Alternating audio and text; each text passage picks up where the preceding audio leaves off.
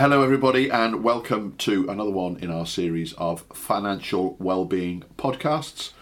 My name's David Lloyd and with me I have Chris Budd. Chris, tell us about yourself. Good morning. I run Ovation Finance, financial planning company, and wrote the Financial Wellbeing book upon which this podcast is based. Nice to see you today, David. Well, it's good to see you too. I am a little bit husky. I've got a bit of a cold at the moment. Part of the reason is I went to Glastonbury last weekend. Were you singing along? No, I wasn't actually, but I think my immune system has been slightly attacked by the amount of cider that I drank and the lack of sleep that I had. Absolutely fantastic time. It's a wonderful place. It's just a great place, bit of a bubble. But I had a lovely few days there. And the best gig? The best band? Best gig? Well, strangely enough, and I am not in his target demographic whatsoever. I love Dizzy Rascal. Absolutely fantastic, just a field full of young people having a great time. And it reminded me a little bit of punk and the impact of punk back in the 70s. The whole thing was just a really good experience. There's always something to dip in and out of. Indeed. Incidentally, thank you for the donuts. Oh, that's okay. Yes, we had donuts today, didn't we? It reminds me of Fanny Craddock and the famous line that you probably know, where she was making ring donuts. Fanny Craddock, for the benefit of Tomo, who's looking mystified at this moment, was probably the first TV chef. She was the Delia Smith of the 1960s. Yeah, and she was making, and her husband John used to kind of stand around awkwardly in the background watching her, and she made these ring donuts. And at the end, John said, "Well, thank you all for watching, and may all your donuts turn out like Fanny's." Movies. Oh, I love the fact that that's lasted the test of time. Exactly. Even to people who've never heard of Fanny Craddock. Right, moving swiftly on. What are we rabbiting on about today, Chris? Okay, so today we're going to have a bit of a recap of recent podcasts, where we are so far, and we've been looking at stuff like well-being from stuff and experiences in previous podcasts, the 5 steps, philanthropy, how to create more options. We've heard from experts like Carl Richards and Jeff Prestridge, and we've talked to, well, dare I say, more normal people like comedian Ian Moore and ex-Bristol Mayor George Ferguson. How many of these have we done now, Chris? No, about 188. This is our 22nd. 22nd? Yeah. Absolutely fantastic. And we started off, I remember, was it about a year ago we started About that, off? yeah. Sitting in my front room and not really knowing what we were going to talk about. And nothing's changed. But we've managed to spin it out, so that's probably about 10 or 11 hours. I'd like to think the amount of work and effort I put in is more than spinning it out, thank you very much. 11 very well crafted Thank and you. prepared and beautifully detailed scripts that we waffle around. So I thought it might be a good idea to just have a bit of a recap of what the hell we're actually talking about. What is a financial plan? What does it look like? What is the finished output that people will end up with if they follow some of the advice and tips that they get from this? So before we get into that, it's time now to continue with the feature that we introduced in the last podcast, Tight Ass Tomo. Indeed. If those of you on Twitter, hashtag TightAssTomo, ASSTOMMO. Not sure how long we're going to get away with this, but we'll keep going with it for the moment. Yeah, okay, so I've got one here from accountant Della Hudson, at Hudson Accountant. You can rent out a furnished room in your home for up to £7,500 tax-free, or £3,750 if let jointly. So that's a way of saving a bit of money. Now, interestingly, I can confirm that this is true because I rent out a room in my house on Airbnb. There you go. I believe other similar services are available. And it's great. And I make a little bit less than that actually in a year. But it's great. And so I have a whole range of new people coming and going. And I just get this drip feed of money that goes into my bank account.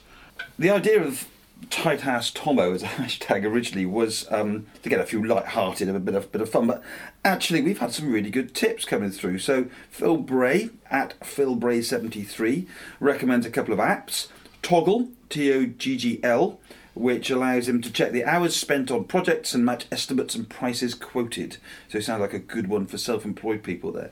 And Todoist, Todoist, which I think is just a to-do list that helps you manage your to-do list, I suppose. Oh, I might look into those, actually. The first one sounds particularly interesting. I never know what to charge when I'm sometimes doing freelance work and how I can equate the amount of time that I spend. So if that's going to help me do that, I might look into that. I've got a good tip for you on that. An accountant gave a tip to me once many years ago. He said, you should set your level of fees so you get 3 complaints about them a year. That's good. A few years ago, I was asked to go, and it's when I was working as stadium announcer at Bristol City, to go and be the stadium announcer at Taunton for Somerset's 2020 games, which was great. I was very pleased, to be honest. I thought it's a bit of a way. It's an hour's drive down there. It's the whole day by the time you've driven down there, done the work and come back again. So I tried to work out what I would charge, and I went on my basic daily rate, which was several £100s. And there was a sharp intake of breath from the other end. And the guy he said, do you negotiate with terrorists? I said, well, no, not really. That's my rate. And he went, well, all right then. So he paid me that rate. I did a whole season. Wasn't asked back next year. So more tweets. Martin Bamford at Martin Bamford points out the expense of branded products, and he cites the cost of a traditional safety razor versus branded disposable razors. Yeah, now this is, if you hear a little buzzing, dear listener, it's the bees in my bonnet starting to get going. Oh God, here we go. Because I'm not a fan of advertising, as regular listeners will know, and I'm particularly not a fan of branding where ibuprofen, so Nurofen, which is ibuprofen, is at our local Spar £1.30, I think it is. Non-branded ibuprofen, which is exactly the same thing, is 38p. And the difference in price is all about the advertising on telly. I know, there's an awful lot of froth out there, isn't there? But before we go on to that, let's hear from the man himself, the original tight ass. Tomo, what's your tip for today's podcast? Well, I'm not so sure this is a tip more than a story. Having a chat with a friend of mine recently, told him about this new feature that we have in Tight Ass Tomo, and I told him about last week's story about me getting the Wiggle app and a cheap lunch. But he said, I want to show you something, Tom. So he took me out to his garden, and there was this hose hanging out the back of his bathroom, his first floor bathroom. And I was, what on earth is that?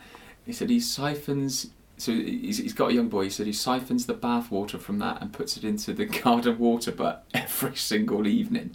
So there you go. And I said, how much are you saving? Oh, I don't know, about 15p. But he said it all adds up. So there you go.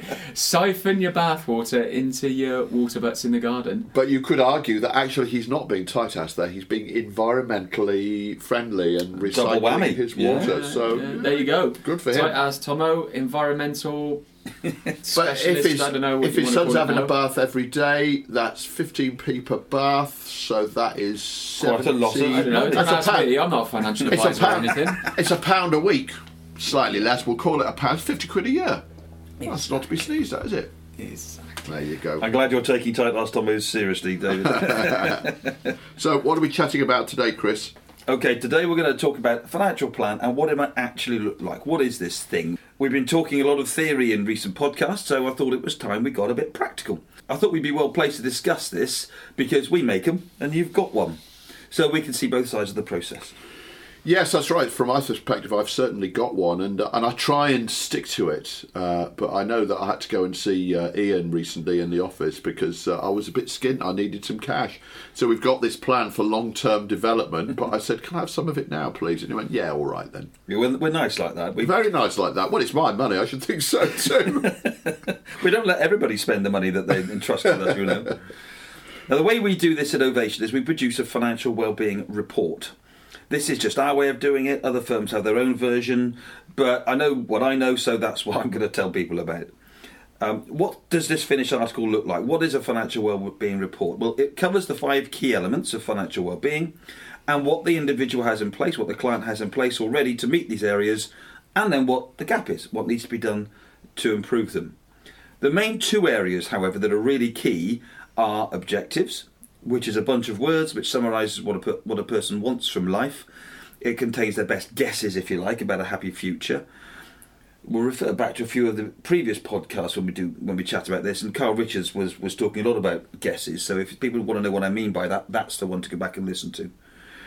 The other main area is their cash flow forecast, which is the chart which assesses the affordability of their dreams and their chosen future, and whether they can be achieved earlier or what changes might need to be made. It plots a path to that chosen future. And I found that particularly interesting when I sat down again with Ian, and you've got this piece of software where I have to put in all of my expenditure and the costs and then where I might want to be in the future. And actually then when you extrapolate that and look at that, it was absolutely fascinating to see where I could be or would be financially, assuming nothing had changed and assuming certain levels of growth.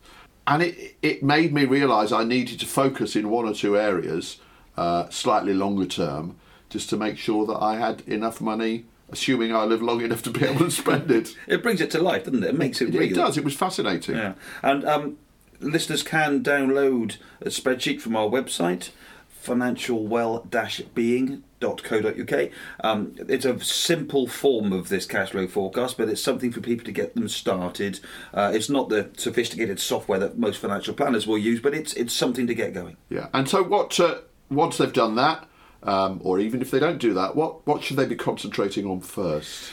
Well, that's a bit chicken and egg, that one, because you can't start your journey without knowing your destination. But on the other hand, you can't work out your destination until you know what your budget is. So you've got to start somewhere, and I think the answer lies in the fact that we're not trying to create a perfect plan to the ideal future. We're trying to start by having a few guesses at a few things we'd like from the future, see if they're achievable, and then amend either up or down. So we've been talking a bit about how to get started and the good and bad decisions that we sometimes make. Are we working from the assumption that perhaps someone's had a bit of a shock, a bit of a kick up the bum, and realises that they're now ready to do something about it? Yes, I think so. And the last podcast we had with Neil Page talked about doing something, but doing a thought through something. So let's assume that people have listened to all the podcasts up to date and are now ready to say, OK, now just tell me some practical ideas. What are we going to do? So the first practical thing that we need to do is we've got to get the numbers ready. This means getting or guessing the value of your assets and debts, and then something which I really hate telling people to do, but there is no getting around it, getting your bank statements out and going through it. Well, now, I did that. It was a few years ago now, and that for me was a real eye-opener. I sat and went through my bank statements and looked at where my money was going, and I'd always had this rather laissez-faire attitude to money, which I kind of still have a little bit, but it's there, and because I've never had a guaranteed income that comes in every month, it's always been feast or famine for me. Instinctively, I thought I knew that I was juggling it, and generally speaking, I do. But when I sat down and looked at where my money was going and what I was spending money on, it was a bit of a wake-up call. I also, interestingly enough, and I think other people have had this experience, I found loads of direct debits in there, didn't have a clue what they were for. I thought, what's that? What's that for? What's that for? And I was able to go through and save myself several £100s a year by stopping paying for things that I wasn't using anymore, expired bits of insurance and on something that I'd once bought that I didn't even possess any longer. But even then, just yesterday, I got a reminder through saying that I was about to be renewed for another year on a piece of insurance for my tumble dryer that I didn't know I had. And what made it even worse is that 3 months ago, my tumble dryer blew up.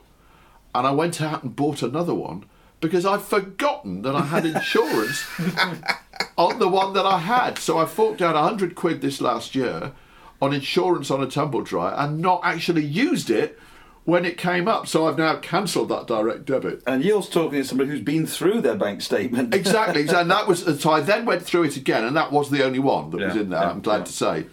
But we're not necessarily at this stage suggesting that people have to make judgments on their spending at this early stage. That will come, and that, in fact, that comes naturally, as you have found. But at the moment, all we're trying to do is work out how much disposable income people have.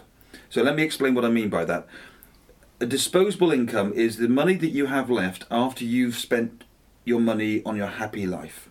So we've talked about this in previous podcasts. I won't go over it too much, but it's the basics in life that you spend, and then what you've got left in your bank account. And if you don't have any, then you don't have any. I mean, that's that's the deal. Although, generally speaking, you then go through the process you went through and find that you can make some savings and create some disposable income. Okay, so we worked out what our disposable income is, and we put those figures into an app or a spreadsheet. And that's step one done. What's step two? Step 2 is adding in the future. No, step 2 is find a girl to love. What's step 3, David? Kiss and hold her tight. Kiss and hold her tight, yes.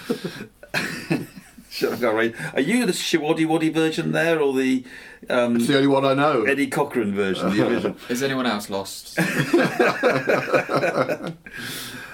So step 2 is adding the future into a spreadsheet or the app, as you say.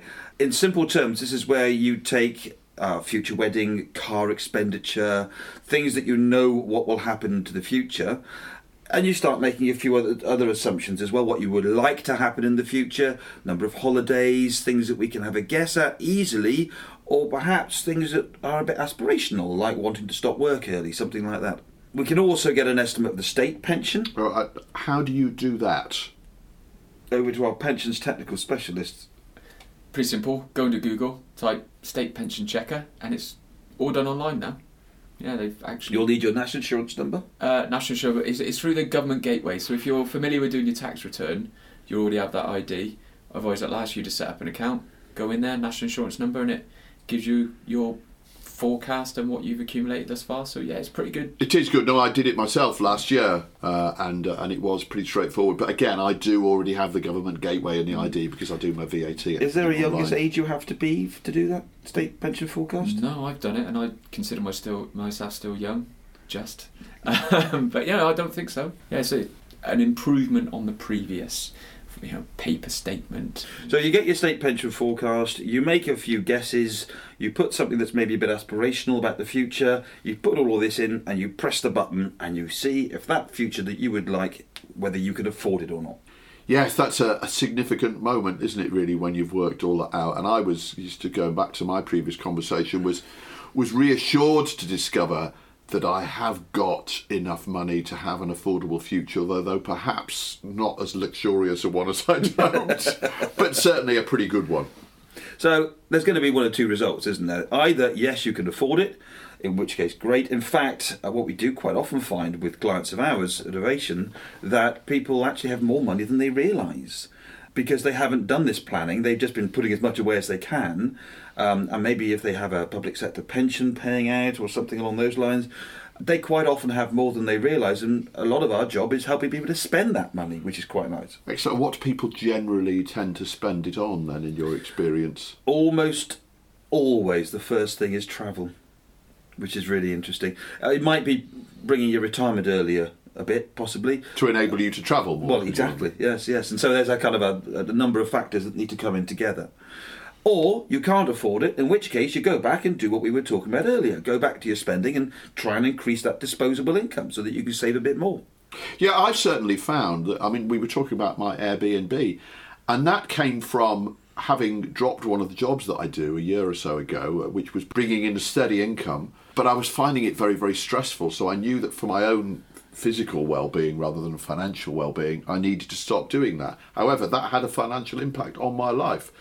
So I thought, what else can I do to replace that money, but in a way that makes me feel better about myself? I've also done a little bit of tutoring. Oh, here's my news, actually, that I've recently been appointed a Fellow of the Royal Literary Fund. Wow. And I will be, as of September this year, going into Bristol University, working as a mentor, helping young people to improve their writing skills. Fantastic. So that... You do that for middle-aged people as well. So that, allied with my Airbnb money and a little bit of tutoring money, pretty much replaces the money that I was earning at Aston Gate. But actually doing something that I think I'm pretty good at, which is helping to impart my knowledge to younger people. And all of that has happened because you engaged with your finances. Exactly. So I realised what I needed. I realised I needed to get rid of a one income stream, but also knew that I needed to replace it. I couldn't just stop doing that and then not do anything else. But because I now know myself a bit better, because of a lot of the work that we've done, and also just because I'm a bit older and hopefully a bit wiser, I've been able to replace it with something that makes me feel good.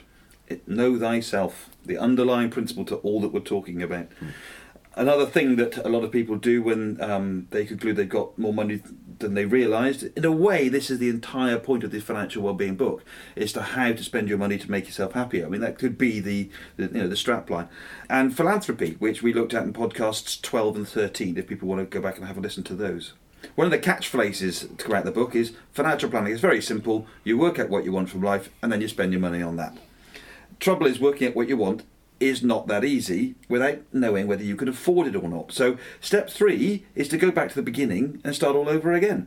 Except you've done the hard work with your bank account, but now you know what's achievable. Once you go through the process again, you can start to refine and refine. And you may remember, David, in episode 18, we talked about how to get help with your finances. And I would actually say that if anybody is engaged with a financial advisor who isn't sitting down with them on at least an annual basis, then maybe they haven't got a financial advisor that is really looking at their financial plan and their future. And I have come to rely on and actually look forward to the annual reviews that I have with you or with Ian or whoever it might be in your office, because it's an opportunity for me to either confirm my assumptions about where I am financially, or sometimes to have them challenged and to say, oh, actually, I haven't got as much money as I thought to do that particular thing with. Or sometimes, oh, I've got a little bit more money than I thought I had. And so those annual reviews become very, very important and just give me that peace of mind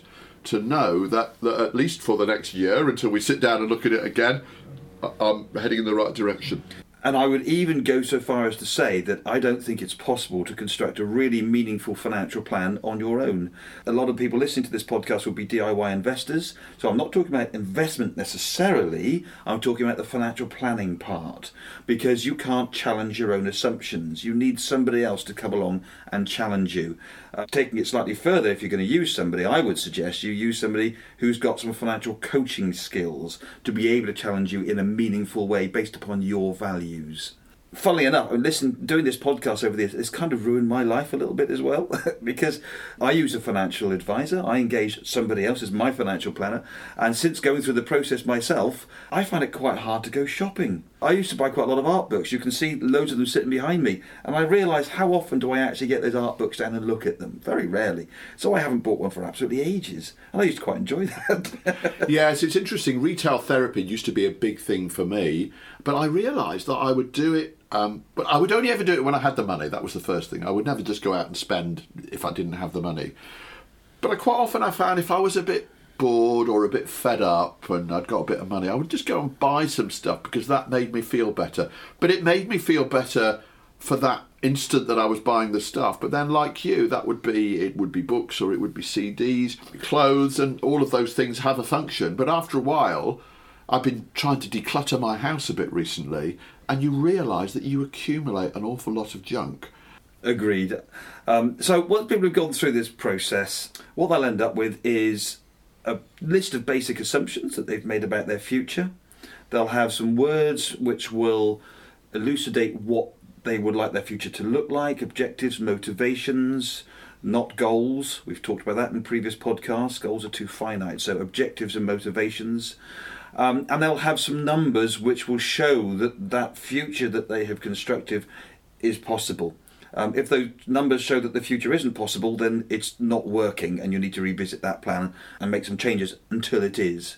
This will include some specifics, for example, monthly saving amount, and maybe you've just cancelled a few direct debits as you've been through, and you then do something with those savings and put them away towards that future. And that means you now have some decisions, some rules in place that enable you to get to that future.